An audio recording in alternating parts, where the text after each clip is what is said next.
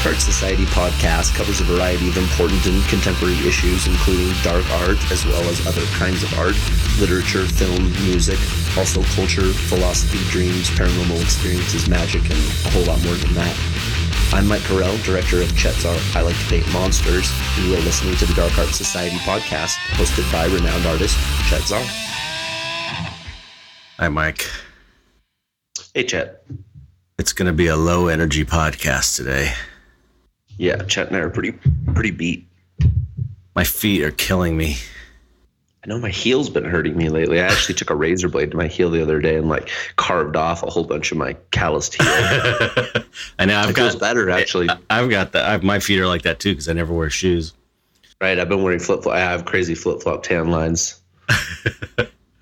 It doesn't mean that I do nothing, though, because actually I just came in from doing 5 hours of labor in the excruciating hot sun. So, and I was certainly wearing shoes during that endeavor. I saw an amazing spider I didn't get to tell you about, though, and I'll just mention it right now. It was seriously, it looked like something out of the tropics. It looked impossible that it could even exist here.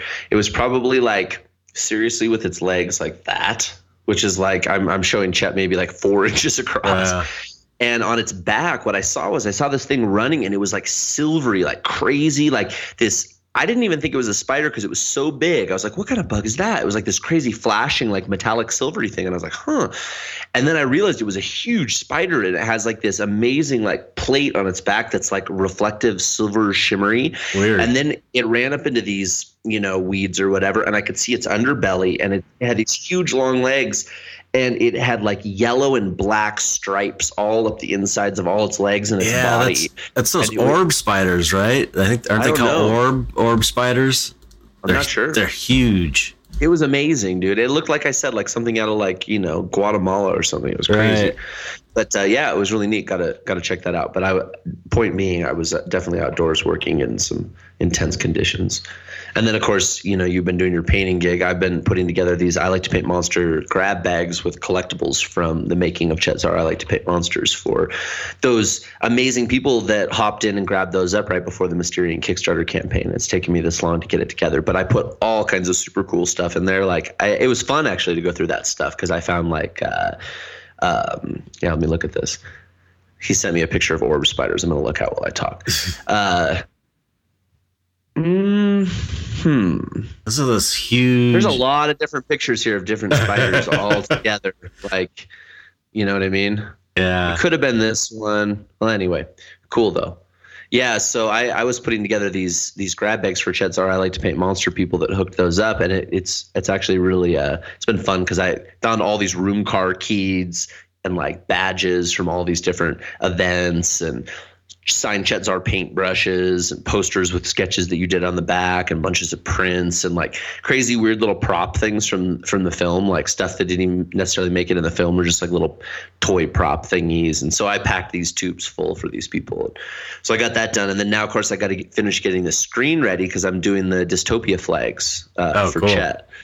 And yes. Actually for the Dystopia Kickstarter campaign, he was originally going to do these little mini kind of cheesy, real cheapo ones. And then he was like, well, since such a small amount of people got it, maybe, you wouldn't mind doing some really cool big ones and we'll kind of distress them and stuff. So anyway, I've been really dragging my feet on that. My apologies, Chet, but I'm getting that done here over the next 3 days, which is super exciting because that's just another thing off the list. Yeah. And then, of course, the Mysterion thing and trying to get all the final pegs punched into the holes in order to finalize that process and get the ordering done. So yeah, work. Yeah. Well, I'm working on the Fear paintings for the show that opens October 7th. And I've got 9 of them. It's October 7th. Yeah, I got 9 of them. I definitely won't be there, unfortunately. Yeah. Yeah, my parents are going to come out, I think, on that day. Oh, wow. That's cool. Anyhow, go ahead. October 7th, guys, Copper Gallery, Santa Monica, California. The Fear Show is going to be amazing. Oval portraits that Chet is doing. And he hasn't done these since, 2005 or something? Yeah, 2006. It's yeah. Oval. 11 years anyhow. Yeah. So, and then I have the paintings. I've got 9 paintings almost finished. And I got to sculpt. I'm going to do these crazy hand cast frames for them. So I got to get started on those. I'm completely wiped out. My feet are killing me. It's so weird when I overwork myself, my feet hurt. And it's not like I'm on my feet all the time. It's like I'm on my ass all the time painting. And that's why your feet hurt. My ass doesn't hurt. My feet hurt. It's weird. It's not like from standing on them. It's just like pain. And my shoulders are completely fucked up, and my wrists are killing me. The feet thing. It's atrophy. Because when you're sitting, because you're working intensely on these paintings. You're sitting in front of these paintings, and you're devoting this incredible amount of time to them, but you're sitting on your ass, right? So your ankles and feet and calves are your muscles are atrophying because you're not using them for like these 3-month stints where you're just busting your ass. You know what I mean? So then when you walk on them, all of a sudden there's this blood flow to them in a weird way, and they're like moving around and shit. What's this all about? I thought I just hung out here like dangled on the floor. Yeah, I don't know what it is. I just know when I overwork myself, my feet hurt like crazy, like the bottoms of my feet. And my shoulders are like I can't lift my arms, and my wrists hurt. I'm just in like such a bad physical spot. It's just so much pain, but gotta get it done. Gotta get it done. Good, it's always worth it. It's like the other day I decided I was going to build this raised garden bed out of like random materials that I found, because next door I was like dorking around in the weeds, and I found these bunches of these amazing railroad ties and all this like construction material that's just rotting away. So I just decided, today I'm going to build a raised garden bed out of this. And I took on this project. It was like a 9-hour project. I hefted all this shit over the fence, got it all, picked it all up, brought it all over there, got out the circular saw, got out the hammers, the screws, the nails, all the shit, built this whole entire thing. And at the end of the day, it's like you look at this thing you just made out of a bunch of refuse that was laying on the ground rotting for who knows how long, and now you've got this amazing 3 foot by 3 foot by 3 foot garden bed that you can grow anything you want in. And you feel that achievement, that sense of achievement. There's that physical exertion that goes with it too. So you're getting like the oxytocin hits, and you're getting the adrenaline hits, and you're getting all of the good chemicals. I'm sure that you feel the same way, even after at the end of a day of painting you're just like how could you even think about anything at the end of a day like that? I'm just destroyed after I've been working my ass off all day. My schedule's all messed up. I've been doing like painting till 4:30 in the morning, and it's been a mess. But yeah, at the end of the day, when the paintings are good, it does make me feel pretty good about it. It's I wouldn't work this hard for anything else, that's for sure, if I wasn't getting something out of it. That's one thing about painting that's different from working in the film industry, is that every piece that I do I feel like it's I'm sure I've said this before, but I feel like it's working towards my future, and I have something that matters to me at the end of it, instead of just a paycheck, which by the end of my time in the film industry, it was like you're doing it for the paycheck more than the other part of it, which is the credit or getting your work on screen or contributing to a good movie, because you can often count on the movie being good. So at least I've got I know I'm contributing towards my future, so that Well, I'm curious in the film industry, and actually that is the topic, guys, of this particular episode, even though we dilly-dallied for however long talking about our personal lives. Yeah, part two of the film. This is part 2 of Chet Zar in Hollywood. I'm curious, Chet, why is it that when you talk about this time frame where you wanted to leave the film industry and you wanted to get into fine art, but prior to that, you talked about doing these digital effects and trying these different kind of startup companies. One of the things you haven't mentioned yet that I think would be fun for people to hear about, and I'd like to hear more about, was the time that you started making masks and you had like a mask company.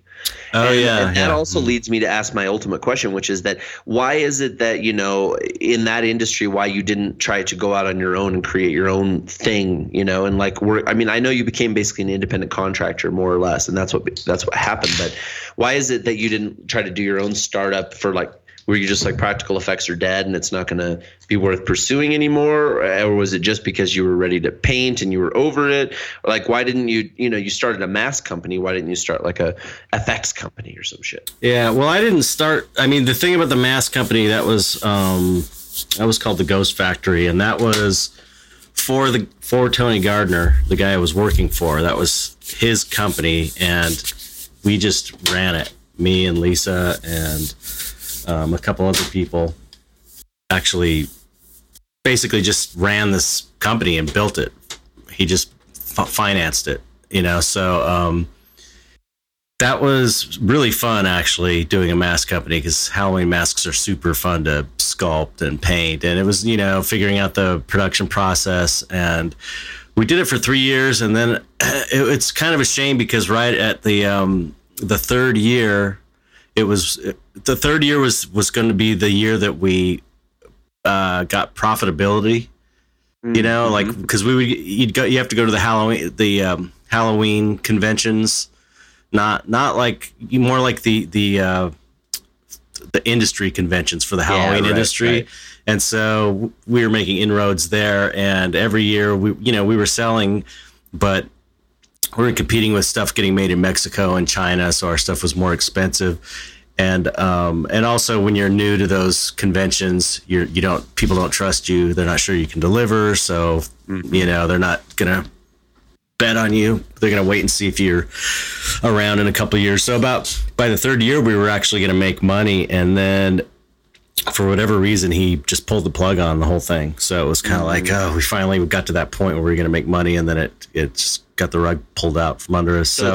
So it's kind of like all the rest of your experiences in the film industry. It's just not like you're just waiting for Wednesday to come around and they're like, yeah, it's Wednesday. So yeah, right. In 2 days. Well, I mean, I still had a job, but then it was like all that work we did was kind of like, oh man, for nothing. But so, did you guys do everything when you in the mask? Like you made them completely from scratch, like all these masks. Yeah. And then we hired, people working minimum wage to come in and paint them and do the casting, and because you have to make them pretty cheap. And then we had to do simple paint jobs. So it was really fun. It was fun. It was great, a great time. But I saw that how hard it was to make money at it, so I didn't strike out on my own. And plus, I never struck out on my own because, especially while working at Alterian, was because I was just comfortable there. I was getting paid a good wage, and it was 2 minutes from my house, or not even 2 minutes. I could probably walk there, but I never did. It was right down the street from my house, and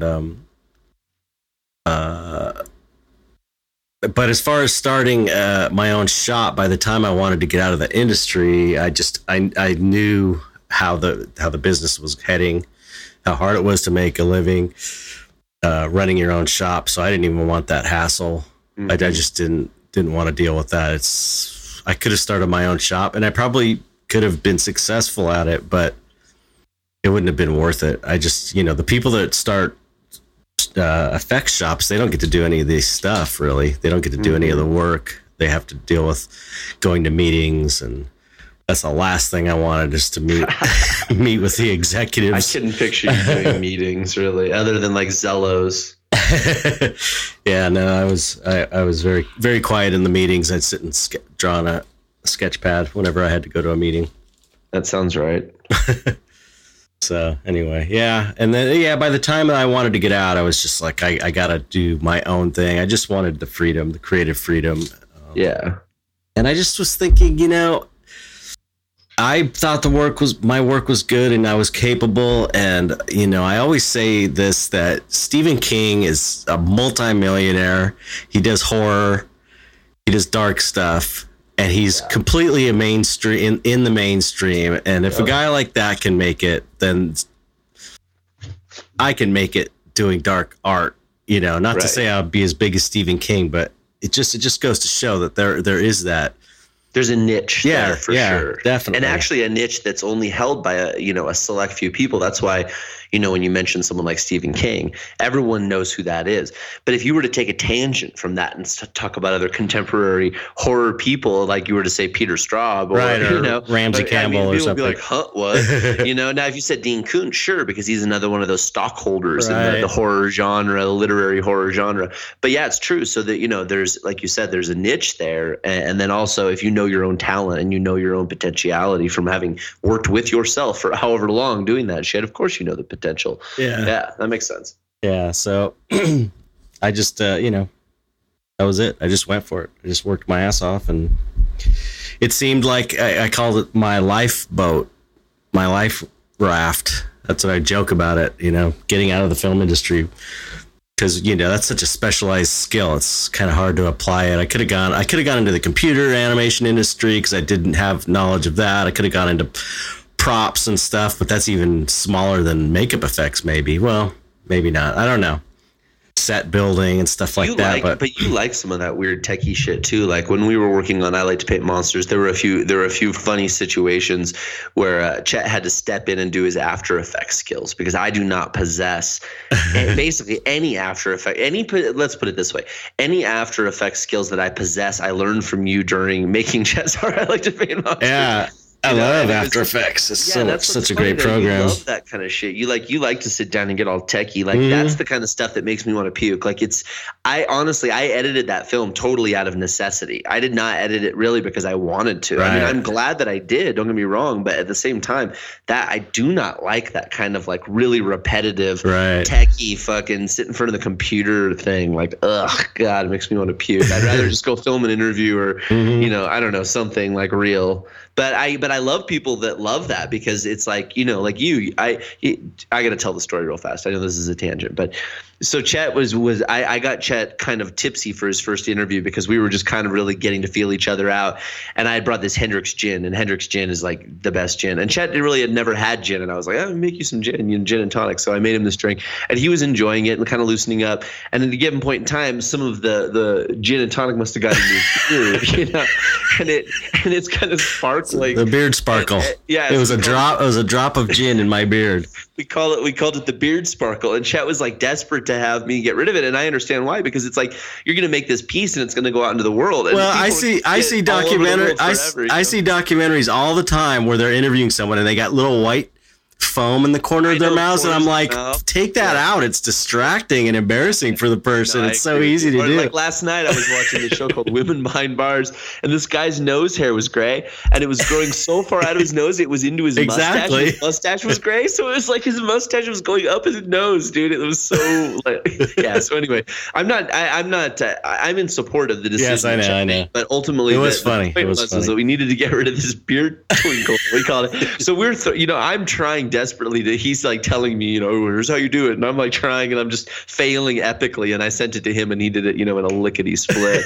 But there was some other really hardcore technical shit that I'm not going to go into that he did, where I was like blown away. Like seriously, I was like, this guy is a wizard. Like, when you watch somebody do shit that you think's impossible and they just do it so easily. Like that was when you were out here on that trip, right? And you were helping me because we were interviewing and then working on the documentary, and he was just fucking knocking this shit out that I'm like, seriously, I'm looking at that going like, I don't even know, that seems so impossible, but I just watched him do it, and he made it look so fucking easy. I got so into computer animation. I was building my own computers. I was learning I used to build my own computers. I would always get Maximum PC magazine, and I was up on all the tech stuff, and they're actually pretty easy. I bought a book how to build a computer, and so I it's a lot cheaper, and you can get a better computer when you build it yourself. But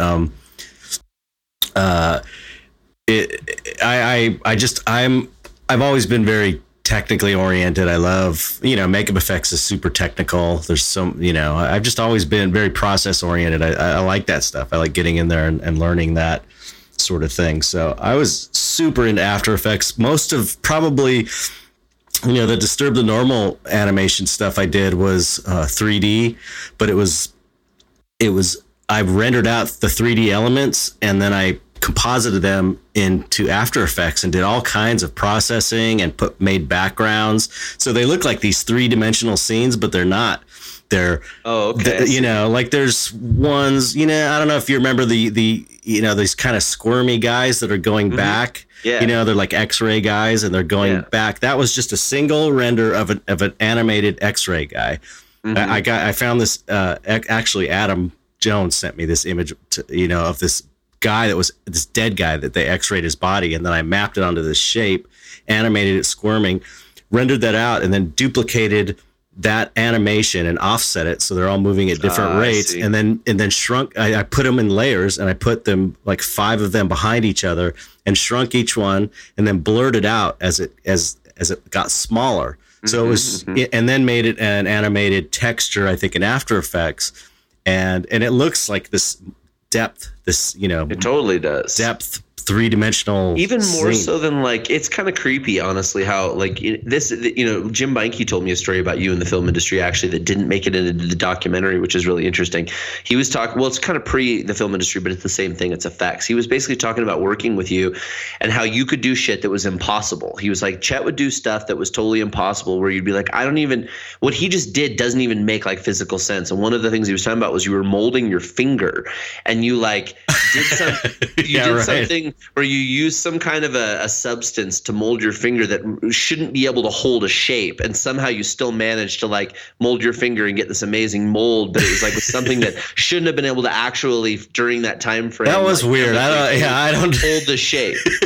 I don't understand how that works still. It was an alginate mold, which is water-based, stuff they used to use for dental impressions of my finger, which was, it's all good and well. And then I didn't know any better, so I mixed foam latex in and put it in there, and it shouldn't work in an alginate mold. It just shouldn't work, and somehow it worked, and this great finger came out of it, and I stuck a chicken bone in the end of it. Is that the one that you scared people with? Yes. I still have that finger somewhere. I got to find that in a box somewhere. So you're like the magic man when it comes to doing these like ridiculous things that are a little bit farther along than everybody else around you. I don't know. I was just experimenting. I was just a kid. But anyway, I don't know. Well, it's a film industry. Film industry. Film industry. But that's kind of what we're talking about. Yes. That's the fuck stuff. But I want to hear what your favorite project was to work on and why during your entire tenure in the film industry. Well, I'd have to say overall it would be the Tool videos, I think. Yeah. Because you knew it was going to be good for one thing. There was no question that is this project worth the time and energy I'm putting into it. You knew it was going to be good because all their videos are amazing. So, and then it was Adam, who I'm friends with. So, and creatively, Adam and I have always been, we just click together. It's, you get together with certain people, and you don't really mesh, and it's awkward. But him and I just automatically, I think it's because we like a lot of similar things. And there was a certain amount of creative freedom there as well. I think, I don't know if it was intentional, but I always kind of assumed it was, that he would have at least one character that he would say, do whatever you want kind of thing, which, rarely happens except on the Hellboy. That's the only other time I can think that it really happened on Hellboy 2 with the Chamberlain. But, the hours were grueling. The money wasn't great, but everybody was working on it because it was going to be a great piece of art, and so that made it all worth it. And so overall, that was the most rewarding. I also had I was the head of the effects crew. It was my crew, so I wasn't working under somebody really. So, that was more rewarding. It was, and it was all about surrealism and just coming up with the weirdest ideas. And you didn't have to, there was no approval process from a bunch of movie executives. It was all real kind of indie and in-house, and just basically Adam's approval, which is cool. And then, was that stuff all shot in LA? Yeah, down warehouses in downtown LA. Mm-hmm. I think, but other than that, the Hellboy 2 was cool because like I said, Guillermo let me do the Chamberlain, which was, just whatever you want to do, and then he approved it, and I just built it, and I got to work with Beinke on the costume. He did the costume, so that was kind of I didn't have any, and then Mike Belisaldi, the boss at Spectral, was cool. He just kind of let me do my thing, so that was fun. But where did the idea come from for the Chamberlain? Where did that start? Was it just a sketch of yours? Yeah, that was just a clay sketch, like a maquette. It's the first thing that popped out, and it looked pretty cool. I don't even remember. I just kind of made it, and I thought I'd have to make a few before he accepted it. I was surprised. He was like, "Oh yeah, okay, let's do that." So nice. The Blob, the first big film I worked on, was also really fun. That's up there in my top film memories because I was totally green. I was like, it was 80, 86 or something. So I was probably 18 or 19, 86, 87. No, 87, 88, something like that. I was young, 19 probably. And it was right off Hollywood Boulevard, the shop. It was this huge shop. There was money, there was time. I was working with all my FX heroes. So that was fun. That was really enjoyable. And Darkman was after that, which was really fun because that was kind of a cool movie, and I was a big Sam Raimi fan.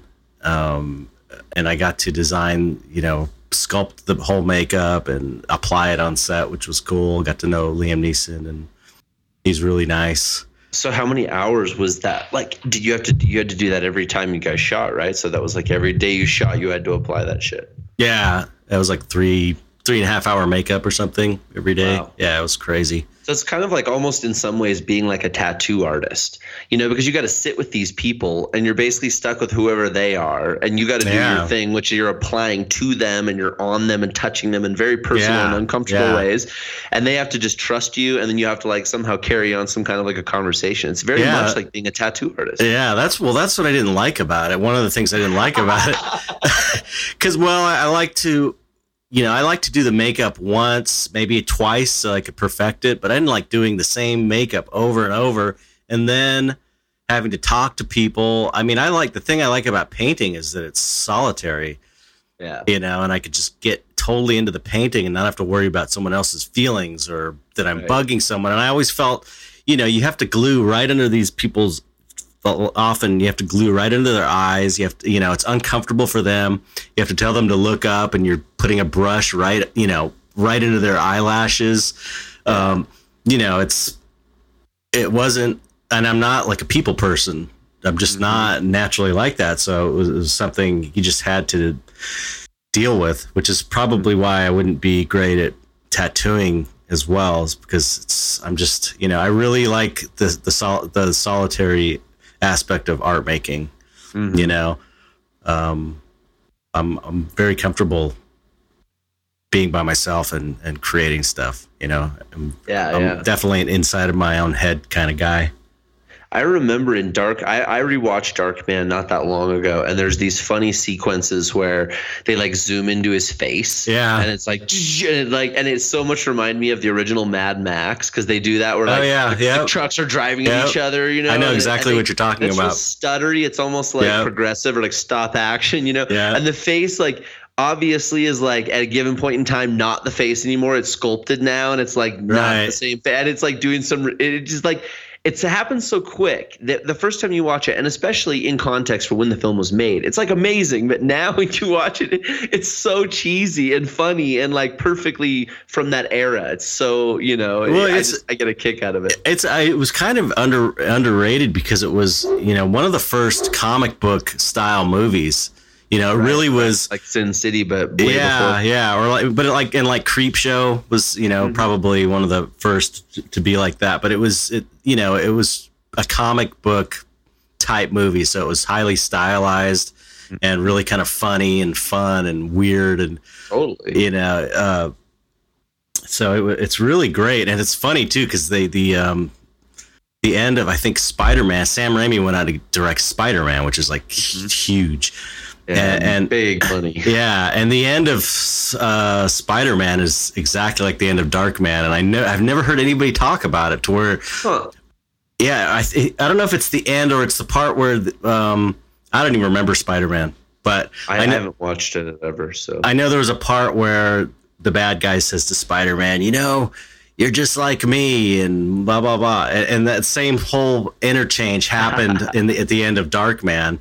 Where he's like, you're just like me, and it's if you watch both those movies and look for it, you'll see. I thought it was really interesting. That is interesting. But Sam Raimi was super cool, so that was kind of a fun film to work on, and I was so young, and that was a. I remember one funny story from Darkman, among many. There was a guy, what was his name?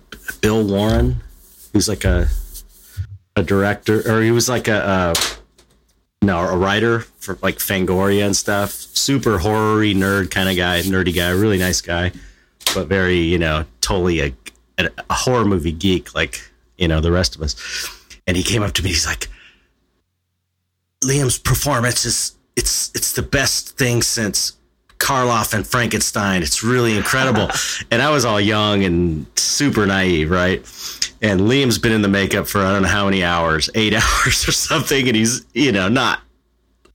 This is, you know, he's a real actor. He's like a real dramatic actor. And so this thing was, I don't think he was way outside of his typecast. It's not his thing. It's like a genre film. You know what I mean? And I went up to him and I was like, it was so embarrassing. I was like, hey, that guy, the writer guy just said that your performance is the best thing since Karloff's Frankenstein. He's like, oh, really? That's great. Amazing. Like he was all sarcastic, like, you know, to an actor, like a real dramatic actor that's not really a compliment. It was so embarrassing. I was like, oh yeah, he's probably kind of irritated right now. Because it was grueling. I mean, he couldn't eat. He had, you know, teeth outside of his lips. Like hard acrylic teeth outside of his lips, so he had a hard time eating. So he'd eat a lot of like almonds, and he'd kind of pour them into his mouth. And I remember after a whole day of 12 hours of shooting, we'd be taking his makeup off, and he'd have almonds stuck down in between his teeth, his fake teeth, and his lip. These almonds would come flying out. Yeah, he's great. He's a great guy. Super, super nice guy. Who else did you work with that was exciting to work with, that was, you know, somebody who turned out to be really fun, that was like maybe a big name person? Well, you know, did I tell you about that? Did we talk about the Blob story with Hoyt Axton and Bony Fingers in the the Synchronicity episode? I don't think so. Okay, well, I'll say it real quick. Stop me if we did. Well, probably people haven't heard that one anyway, but it was really strange because I was on the Blob. This was 87 during a round of that time of all the Ouija board stuff and the psychedelic thing and, you know, synchronicities left to right, magic in the air. It was just a super exciting time. And I had my band Skin Horse at the time. We were playing, and Blanky was telling me, oh, you guys should do a punk cover of the song Bony Fingers. I'm sure I've told this story. I've told it somewhere, but it was really weird because he got, you know, I used to joke that, Bony Fingers, he was making it up, that it wasn't really a song, but apparently there's this country song called Bony Fingers, and he finally got me this cassette, and so we started playing it, this punk version of Bony Fingers. Did it really fast because it's a really great song. So it turned out that the writer was this guy Hoyt Axton, who was the father in Gremlins. Yeah, and he's dead now. But he was the writer, and we did the song, and it became kind of popular in our set. And then one day Tony comes up to me. He's like, "Oh, I got a job for you to do on the Blob on this effect." And the actor's gonna come in today, and you need to do his live cast, and then, you know, cast his teeth and stuff. And it was Hoyt Axton, and totally weird because it all happened around the same time. And then you get to meet the guy and do his live cast, right? And he was totally fucked up.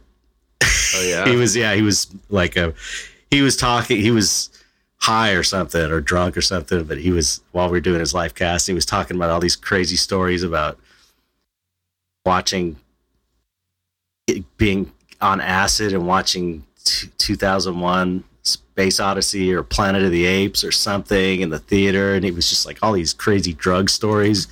He was a total partier, this like country guy. But anyway, it was really strange. It was weird synchronicity. Intense. I don't think I've ever heard that story. Oh, really? Yeah, I know I've told it somewhere, but it was pretty cool though, because it just was like, wow, that was magical. Yeah, no that kidding. I'm, you know, what are the chances? Come on. Yeah. Next to nothing. Yeah, what a trip. Yeah, but it was cool. So I forget what the effect was, but I still have his teeth somewhere around here. Of course. Can you tell them about the hand life cast that has the 3 fingers and the thumb? Because I thought that was pretty awesome. Oh yeah, the Dick Smith cast. Yeah, that's a great story. Yeah, that doesn't really have to do with me, but it is an interesting story about Dick Smith, the guy who did The Godfather and The Exorcist. He did the effects of The Godfather, The Exorcist, all kinds of amazing movies. Little Big Man. And you went to his school. You went to the Dick Smith school, right? Yeah. Well, I did the correspondence course. It was like you just got stuff in the mail. Basically everything he knew in a notebook, kind of. So it's really in depth. That's where I learned a lot of stuff. But it's relevant because he was an influence on you, and you possess this oddity. Well, yeah, a lot of this hand cast has gone around. The people trade life casts in the industry. A lot of people have, like Boris Karloff and Vincent Price and stuff. But I've got this cast of his hand. Someone gave me. It's got 3, and if you look at it, it's got 3 fingers and a thumb because he got his ring finger destroyed while working on The Exorcist. His wedding ring got caught on a Jeep. So the story goes, and the ring ripped off the skin from his finger when he got off the Jeep on location. The Jeep took off, caught on his ring finger, ripped the skin off of his finger, left just like bone and gristle. So they had to amputate his ring finger, and the doctor was smart enough to remove the bone in the hand as well, so that his hand ended up looking like normal. Until you notice he's only got 3 fingers, like there wasn't a space there. It's so cool. I was like, it was the last time I was at your house, and I like stayed the night, and I woke up in the morning, and I was like in your studio and kind of like groggy and looking around, and I saw this hand, and I was like, oh, that's a really cool, life cast, and I picked it up, and I was looking at it, and something struck me as really odd. But it looks so natural. Yeah, it looks so normal. I was like, well, first of all, it's tiny. I was like, this guy's hands are like, so small. I mean, I have big hands. That thing felt so little in my hand. But then you were like, "Oh yeah," and you told me the whole story. So yeah. So it's kind of cool. So he's had 3 fingers on his hand, 3 fingers and a thumb. Yep. See, that's officially anecdotal. Yeah. So let me see. What are some other good stories? We should have fielded some questions for people, maybe. Well, did you do any weird other like sculptures inside things that no one would see that were hidden behind costumes during, scenes in films? People seemed like that. People seemed like the hamburger in the armpit. Let's see. Cheeseburger in the armpit. Yeah. Which of course reminds me of Cheeseburger in Paradise. Jimmy Buffett. I know I have. I mean, everybody does it. Everybody in effects has sculpted in little secret messages. Everybody does it. Usually it's, I know people have written insults about their boss in sculptures. I know that's happened on rough films, and I won't say who the boss was, but there's stories about that I've heard. Here's the thing, for all intents and purposes, it seems like when you were a kid, you were a prankster, and you have all these stories of your family members telling of you doing all these pranky things. You got to have some pranky shit that you did in the film industry. Oh yeah, well, I mean, cough it up, Chet. Yeah, a lot of people in effects are kind of pranksters. I think it goes with the whole thing. The whole thing of effects is like magic tricks and fooling people, practical jokes. It's all kind of related. So, there's I mean, people would you'd be on set for a long day and people would fall asleep, and we have all these glues that dry instantly, and all these industry kind of things. And we would glue cans and cups and paint sticks and things to their shoes. So when they're asleep, so they wake up and there's just like a 2-foot pile of things glued to their feet, stuff like that. A friend of mine, here's a good story. A friend of mine farted in Steven Spielberg's face. Yes. He told me on Jurassic Park. he farted in his face. He just took an opportune moment. Like he just saw his cubic centimeter of luck and went for it. Yeah, he was kneeling down, and this guy farted it like a silent fart in his face. There's so many stories like that. There's so many stories like that you hear. From what I know, and I won't mention any names because that's all on you, but there was quite a bit of fart capturing, catching, throwing behavior going on in the FX studio. Yeah, it's very juvenile. These people. So funny, I know people in the FX world are kind of we're stuck in our adolescence in a way. Yeah, you're not a wee anymore. You moved on to painting. Yeah, but I'm still the same. You've never pulled a practical joke on me, and I've known you for fucking 6 years. That's true. There might be something to that. Maybe I was in the industry. I was acting on my underlying aggressions about being in the industry or something. Right. Yeah. Well, plus you're bored. I have a question. Yeah. I'm sorry. Go ahead. No, I was just saying. Things get monotonous too. On set, you're there for hours and hours. You get monotonous, even in the shop when you're working on the same stuff. You're painting a million ears over and over. So people have to do something to relieve the boredom. So that's where a lot of that comes from, also. Yeah.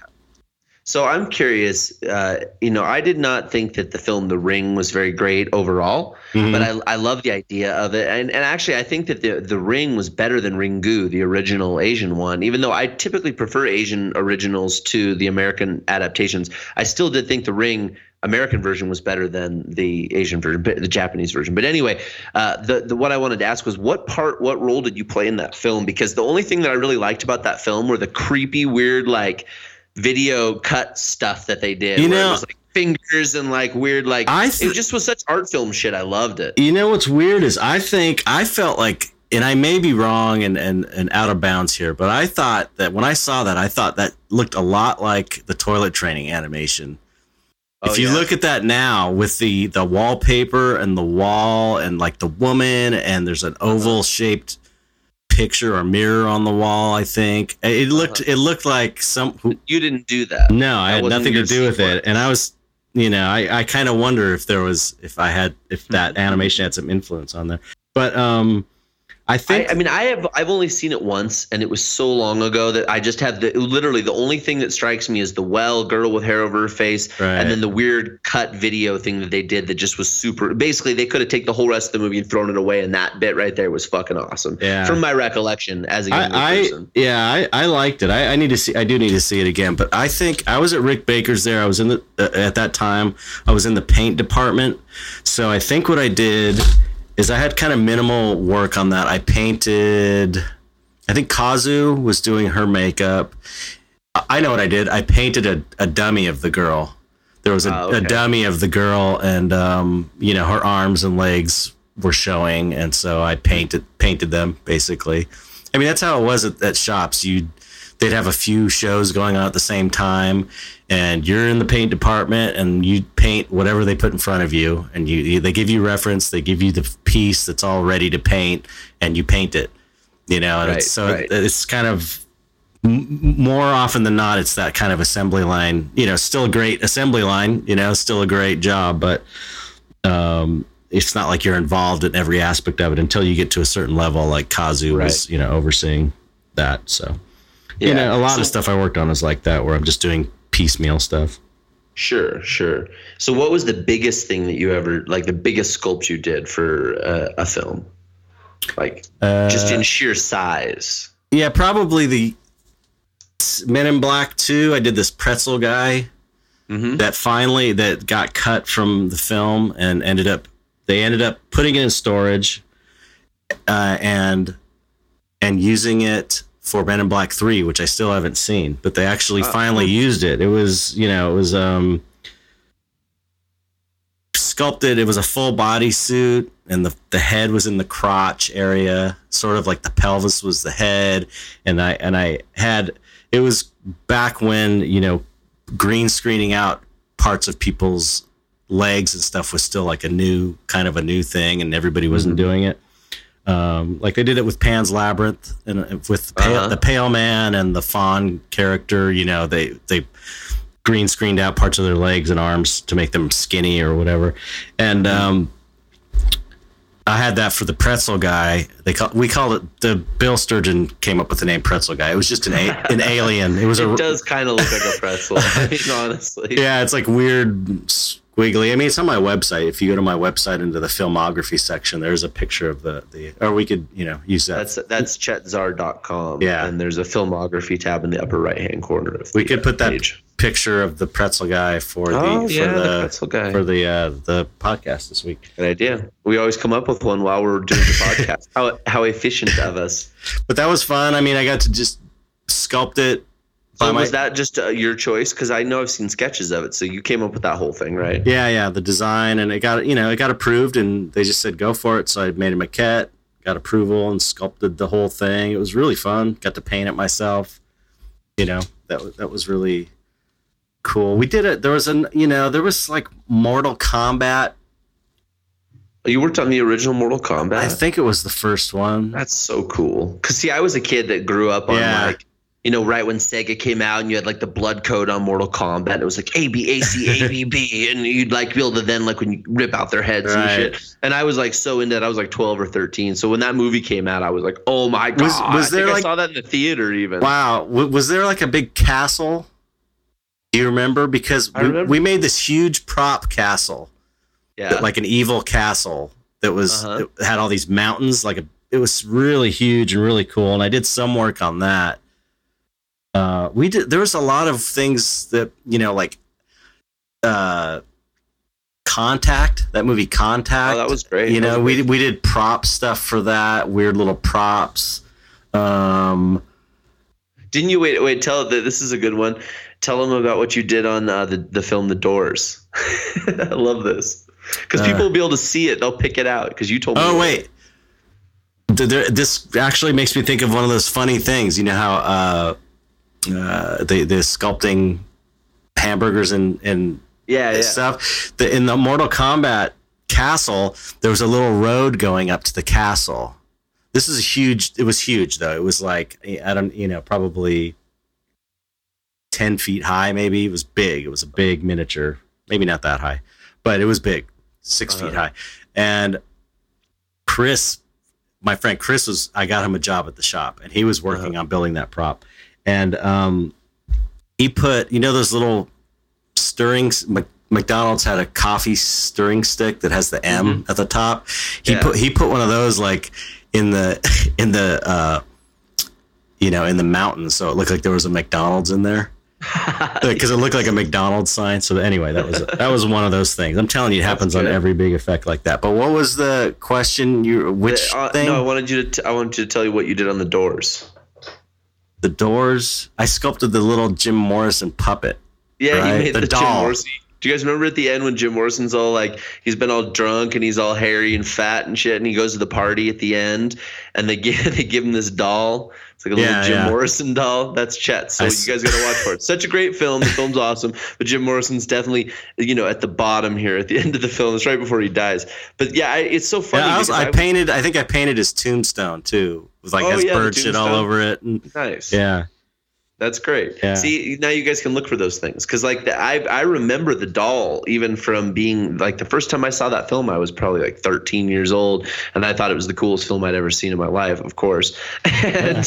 And I remembered that scene and I remembered that doll. So when Chet told me that, it was so funny because I have a photographic memory. So I can like call that film cell from the film right now. I can see the doll in my head, So it's just a trip to think like Chet Zar was, you made that. And I was like influenced by that at that age. And then I would meet you later again. It's those weird synchronicities, Yeah. I did a lot of weird, whatever came around too. Like the movie My Bodyguard with Whitney Houston and Kevin Costner. There was a Barbie doll that's supposed to be a bomb, and I totally. And I painted and that I did something like I made this Barbie doll, and there was a little like beaver toy that was supposed to be a bomb. I think it was a beaver, and I sculpted and painted that to look like a little toy. And Speed, remember that movie Speed? Yeah, with Keanu Reeves. We made the bomb for that. Yeah, we made. So there might have been a little piece I sculpted for that. It was always just weird little things here and there. Yeah, it was a lot. There's way more than I've got listed you know, it's 15 or 20 years or whatever of just whatever came in the shop, you know? Right. There was a really cool movie. I mean, I think the movie was terrible, really bad, low budget movie. And one of the first ones we did, it was I think after The Blob and before Darkman. God, I wish I could remember the name of it. But there was a scene where there was just all these dead bodies that this killer had stored in some room, and so it was we really made some disturbing stuff. There was like, oh yeah, there was like this church lady. One of them that I did was this. It was like a, you know, like a black church lady and kind of church clothes, and she had like a you know, cows have those holes in the side where they check their guts. She had one of those in her side. Oh, gnarly. Yeah, and then there was a little girl that's probably like 5 years old that was kind of hung up almost like crucified, and she had like a little bunny slipper on, but she had no eyes. It was just like really bad. Really pretty brutal. Yeah, really just brutal stuff. But, you know, I always got into the technical aspect of it, just making it look real. Yeah. It's really weird. I forgot the name of the movie though. Yeah, I've never heard that story. Yeah, I forgot about it. That's why. I still have pieces of some of this stuff around. Like I got the church lady arm somewhere, and I got some of those Ghost Factory masks maybe in the attic, and you know, that's cool. Yeah, not too much, but anyway, what are some other film things? Some other film things. Film questions. Film questions. Well, I mean, obviously you talked a little bit about the Tool stuff. What exactly, aside from being the director of, you know, this group of effects people, did you do? You know, because you haven't really talked specifically about things that you did that you enjoyed that were fun. Oh yeah. Well, yeah, I could talk about the Tool videos. That's where I first discovered Beksinski, was from Adam. You know, Adam is always like this. He was always one of these cutting edge guys. He always knew the cool thing before everyone else discovered it when it came to art and music and stuff. And I remember him showing me this Beksinski book, and I was just, oh my God, that was a reference for the in the Anima video. There was this secondary animated character in it, and Beksinski was kind of the reference for that, so he made him kind of skinny. But the head was an Adam sketch, like he does these little doodles. Used that for the head of the character, and the body was, you know, referencing Beksinski with kind of the skinny, mummified looking body and clothes. He had like a coat, and over like a trench coat and a pair of pants on that were all kind of patchwork. This weird kind of Beksinski's got all these folds in the cloth of the character's clothing that in his paintings. So there was a lot of effects that were cut out. Really amazing stuff from the Tool videos that you'll never see. Yeah, that I would love to see. Yeah, there was especially the Schism video. That was the big one. You know, we did Anima.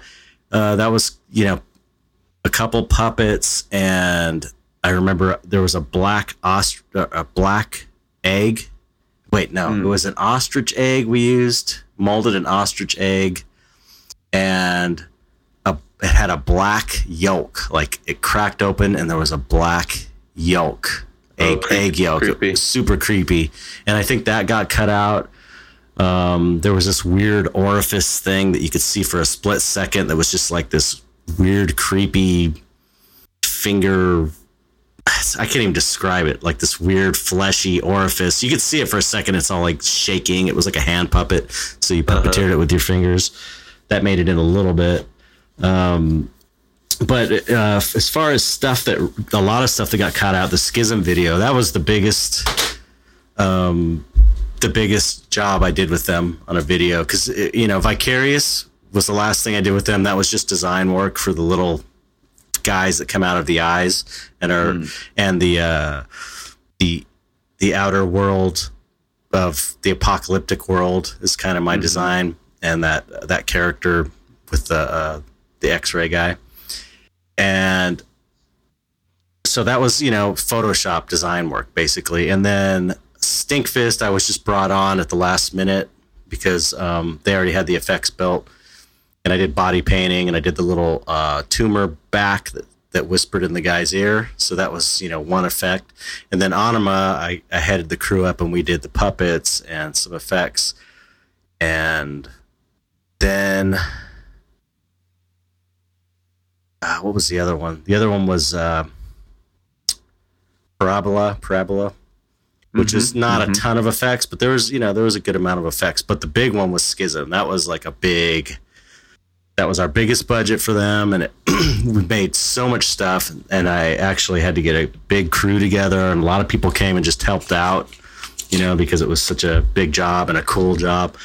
But there were these characters that were like floating torsos with camera lenses for eyes, like a camera. Really cool designs that just got cut out because there was no time.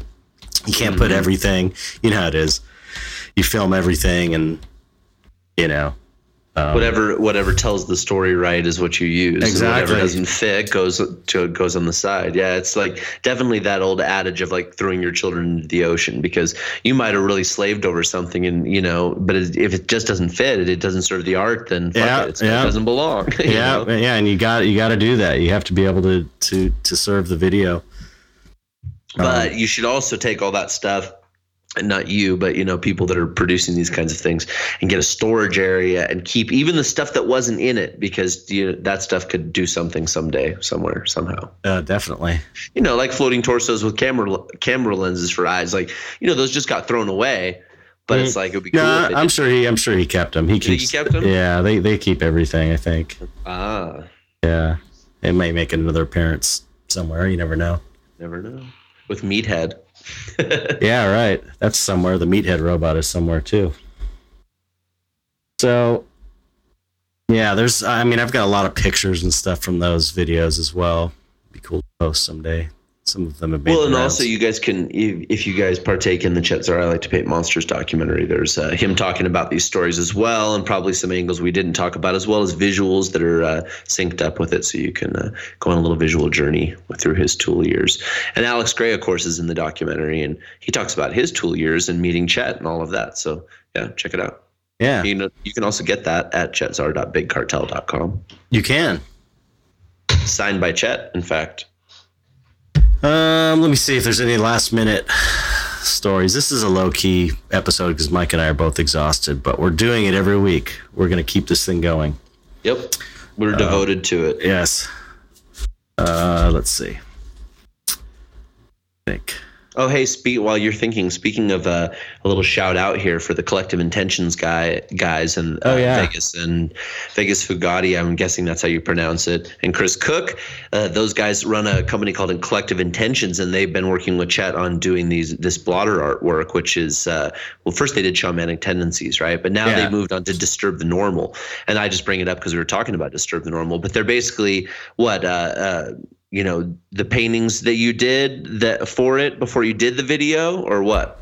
The images that are on the blotter art? Yeah, well, it depends. Two of them are from stills from the animations, and then the third one is a painting of one of the animations I did. Endless Tongue one. Yeah, Endless Tongue is the one that's a painting, and then 69 and Toilet Training are both the stills, correct? Right. So we just put together, I helped those guys out. They actually helped me out. This is how the whole Dark Art Society thing works, right? So I needed some help with the Mysterion Kickstarter. They backed it and threw some money down and put up some rewards, which was some blotter art.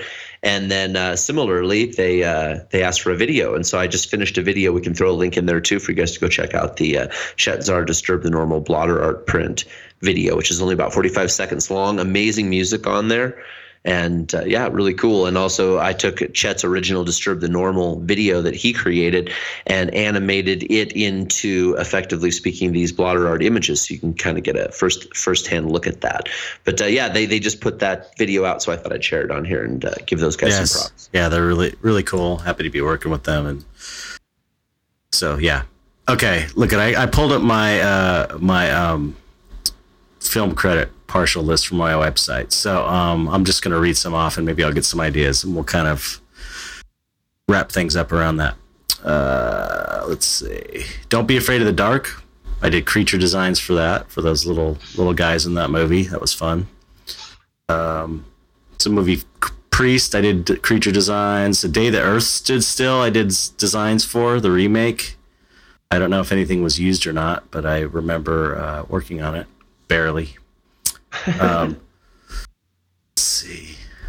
Yeah, Fantastic Four, Fantastic Four 2. One Missed Call, I did this really cool ghost burned lady that the movie was so bad, though. Oh, my God. It was so bad. So bad. I've seen the images because you sent me the images to use. The sculpture was really ILTPM. Yeah, the sculpture was super cool. The makeup was super cool. What year was that? That was like probably 2007. Yeah. 2008, maybe something like that. I did stuff on X-Men 3. I don't remember what it was, but it was some kind of designs, Photoshop design. I think I helped design that one dude's helmet. I don't even remember his name. I'm telling you, I don't watch comic book movies, so. Well, la-dee-da. I'm not trying to say it's special. I'm just saying I can't help there because I haven't watched any of the X-Men movies. I'm not a big fan of them either myself. Haunted Mansion, I like all the OG shit, let's put it that way. I don't care about all these remakes and these sequels and prequels and all this nonsense. That's all I have to say about that. Haunted Mansion continues. Same here. You talked about that last time and how amazing it was, except for the fact that the movie sucked. Yeah. I did stuff on Ring 2, which I helped, sculpt some of the makeup on the little girl. The Hellboy, Men in Black 2, Planet of the Apes was really fun. The Grinch. Ear painting, Who ears, Nutty Professor. Hold on. How is it that you ended up sitting there with Rick Baker and smoking a hookah in Planet of the Apes? Like, how did that even happen? That was just the prosthetic orangutan fit me, and they asked me if I wanted to be on it in the movie, and I said sure, and because I thought I was going to help me get my health insurance quota up. Which it didn't, because they ended up screwing me out of. They made me take a voucher, so I didn't get my. It didn't apply to my. It didn't apply to my health insurance, which sucked. So that was right around the time I lost my health insurance. But now I have it thanks to Obamacare. Thank you, Obama. Okay. Nutty Professor 2. I did painting on that. Me, Myself, and Irene. That movie, Me, Myself, and Irene, I did some sculpture and painting. Like, Jim Carrey has a cut off finger, I think. I sculpted that. Three Kings. There was the whole. Did you ever see? I saw that one. That was a good movie. That was a good movie. The scene where he gets shot with a bullet, and it shows the bullet going into the guts. I don't know if you remember that, but it's like a cutaway. Jim Beinke headed that whole shot up. It was done through Alterian, but it was actually Beinke's gig. He brought into the shop, so he was in charge of that, and then I helped him sculpt and paint some of the guts. So it was a really realistic kind of gut rig where you can see all the guts and the gallbladder, and it gets shot, and that was a really cool project. Nice. There's something about Mary, which I may have talked about, where I think I sculpted her boobs. Magda's boobs, where she leans out the window. And there's an interesting thing about Mary too, is that that character, I think her name was Magda or something. Remember that, where she leans out the window and she's I haven't seen it. Oh, she's like an old lady, and there's these big hanging boobs. I guess she didn't have big hanging boobs, so we sculpted these big saggy boobs. But she was going to originally be super. Her character was described as like an old, dried out woman. And so we did this. Sculpted this amazing, really old age makeup, full head prosthetic, and super wrinkly. And it was too old and too wrinkly looking, so they just scrapped it. But it was a really, really great makeup, like an old age overlapping prosthetic makeup. I was so disappointed. But we did all kinds of props, and there's one where guy zips his balls up in the zipper, and there was like an oversized zipper with like ball scrotum skin sticking out of it. I'm telling you, it was weird. I'm telling you, it was weird. Batman and Robin, the terrible Batman movie. We did a lot of Frozen. There was like Rick Baker, I think, did the main stuff in that, and then we did there was a whole bunch of other Frozen people from Mr. Freeze that we did these silicone bodies, and Uma Thurman as Poison Ivy has this lair thing that I think Beinke was in charge of that. Contact, Ace Ventura 2. We made the gorilla. I was on set for that and sculpted the gorilla face. Addams Family Values. I did painting on that. Our shop did the house too, the Addams Family house. So there was miniature guys, Jim Belahovic and some other guys. They're like miniature guys came in and built that. And miniatures are the best. It's sad that art has fallen out of favor. Miniatures fucking rule. There was the shop I worked at. We did a lot of miniature stuff actually, like the Mortal Kombat stuff. There was Terminator 3D, which is like I think it was some kind of like a virtual reality type ride at Universal Studios, and it was like based on the Terminator movie.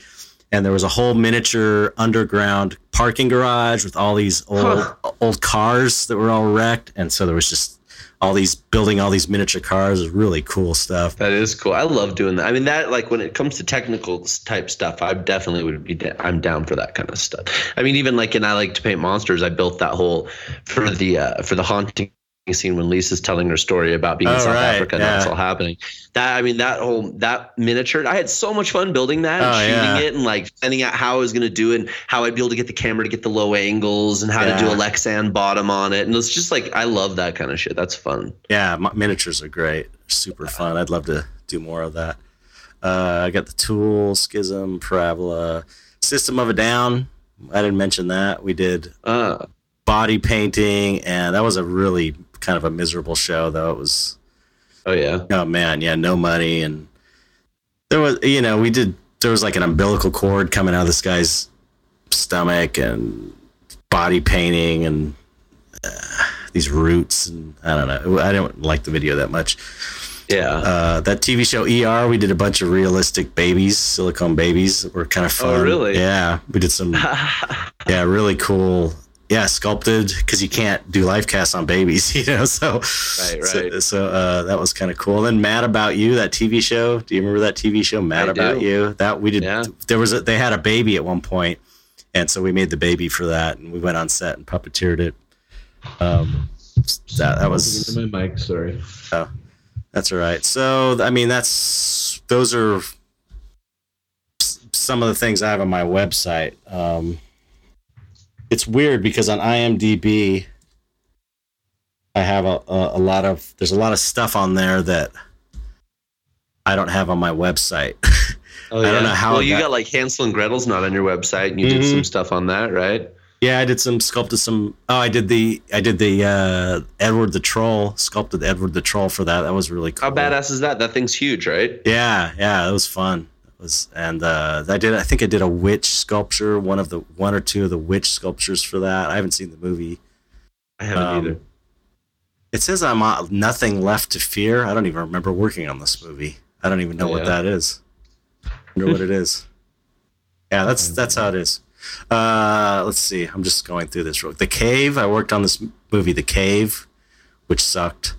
But it was a really miserable work situation too, man. That was the one I was talking about in the film, where it was the summer and it was all hot and we're. Oh yeah. That was Cabin Boy. Did you ever see Cabin Boy? No. That was. Oh, is that the one with? It's got Sandler. No. Well, I did do work on. Happy Gilmore. We did this. We did an alligator. There's a scene where he's in a dream sequence or something where he's talking to an alligator. Nice. There was a lot of weird, there's so much stuff I can't even. If I would just sit down and list it, it would be you wouldn't even believe it. Like we did a full-size hippopotamus sculpture. I don't even remember what it was for. It might have been for Happy Gilmore also. It was around that time. Yeah. Anyway, I'm just kind of going through here quickly. There's a movie called Ghost in the Machine where I got burned with acid because we were doing an effect with melting some foam body with sulfuric acid that's splashed on me, and I still have a scar on my arm from that. Gnarly. Yeah, it was one of those things where we were not using, just we were dumb and had this idea, or it wasn't my idea, but I was on set for it, to pump sulfuric acid to melt this puppet head. And I remember we shot it, we were doing a couple takes and, adjusting it and reshooting it. And I just was like, oh, I better put some goggles on. I put the goggles on. We did a take, and it got me right in my eye. It would have totally got sulfuric acid in my eye. It was so lucky. And that's when I got it on my arm. Mom and Dad Saved the World. Did you ever see that movie? No. We did all kinds of weird, these fish creatures, and that was like a big budget super bomb that bombed. Yeah. Cellar Dweller, that was that first one. Click. I did some stuff on Click. That movie Click with Adam Sandler. See, I don't even remember all these. Didn't you work on the second Blair Witch?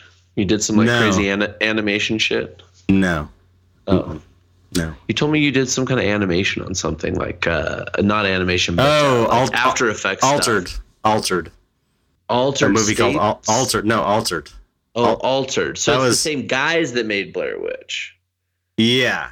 It was. That's what I got. Yeah. It's the director of Blair Witch. It was this alien movie, and we did the effects, makeup effects, the alien, and I did the visual effects. That was my one time I did visual effects on a movie.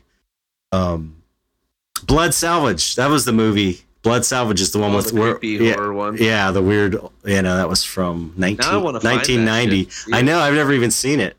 Blood Salvage. Hocus Pocus. I did Billy Butcher's makeup. I sculpted that and painted it and did the application on set. Stir of Echoes. There was a creature, or dead person in that. Bikey did that, and I helped him with that.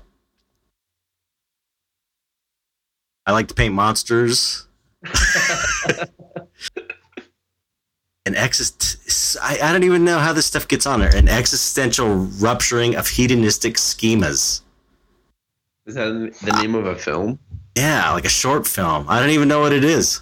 Somebody probably stole one of your paintings and used it in it. You better find it and watch it. That's weird. Set designer, it says. They credit you in it. It says set designer.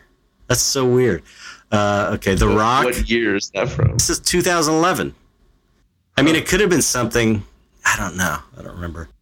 The Rock, the movie The Rock about Alcatraz Island. I did a acid burn makeup for that. Freaked. I did the cowboy. If you see the movie Freaked, there was a cow guy played by John Hawkes, who's a really cool guy. The Blob. Who Mania. Oh my God, this is old. 1985. Shit. Okay, let me just see if there's any more worth mentioning. One of the songs, The Granny, one of my songs from my old band from 1995. I remember that. Oh, yeah. Yeah. I got producer credit for I Like to Paint Monsters. Oh, Mama, I did designs for Mama, the movie. Oh, yeah, Mama. right. Yeah. That, the one that was produced by Guillermo or whatever. Yeah. All right, that's it. Let's end this thing. That's it. I think I've covered just about everything. I'm happy to have had that experience. I wouldn't trade it for anything, and I'm happy to be out of the industry. And if I were ever to return, I would like to return making my own movie. Other than that, I'm happy where I'm at. Well, that's legit. Yeah. Oh, I did some stuff for American Horror Story too, but just like a couple short, like an alien sculpture and a guy whose face was turned inside out. He wore a mask of a turned inside out face. I've seen that. That's pretty awesome. Oh, cool. Actually, because I watched that show. Hey, did you watch that Atypical show I told you to watch? Yeah, it's great. I loved it. Wasn't that great? I binged watched it in one day. I loved it. Yeah. If you guys get a chance, binge watch the show Atypical on Netflix. It's about people that are on the autism spectrum, and it was incredibly well done. Yeah, really great. I'm hoping they renew it. Yeah, totally. And I mean, Michael Rappaport, come on. Guy's amazing. Yeah. He's seriously one of like my longest standing favorite character actors that exist. I think the first time I saw him was in Higher Learning. Yeah. And I loved that film. I thought that film was so amazing and so groundbreaking. And John Singleton just like killing it. So anyway, Michael Rappaport's in Atypical, and I think the kid is top-notch actor. The kid is the star, though. The kid is the best. Well, of course he is. He's amazing. He's like so perfect. Like he's got the Asperger thing down. Yep. Indeed. But I apologize if today was a little less focused than usual, and hopefully you still enjoy it. But like I said, we're both burnt out, completely wasted. So we're doing our best here. But we wanted to get you something. Hopefully you'll find it entertaining. We're talking about and possibly doing another artist interview for the next episode, so maybe that'll happen. Thank you for tuning into the Dark Art Society podcast. All right. Thank you for listening, and have a good day.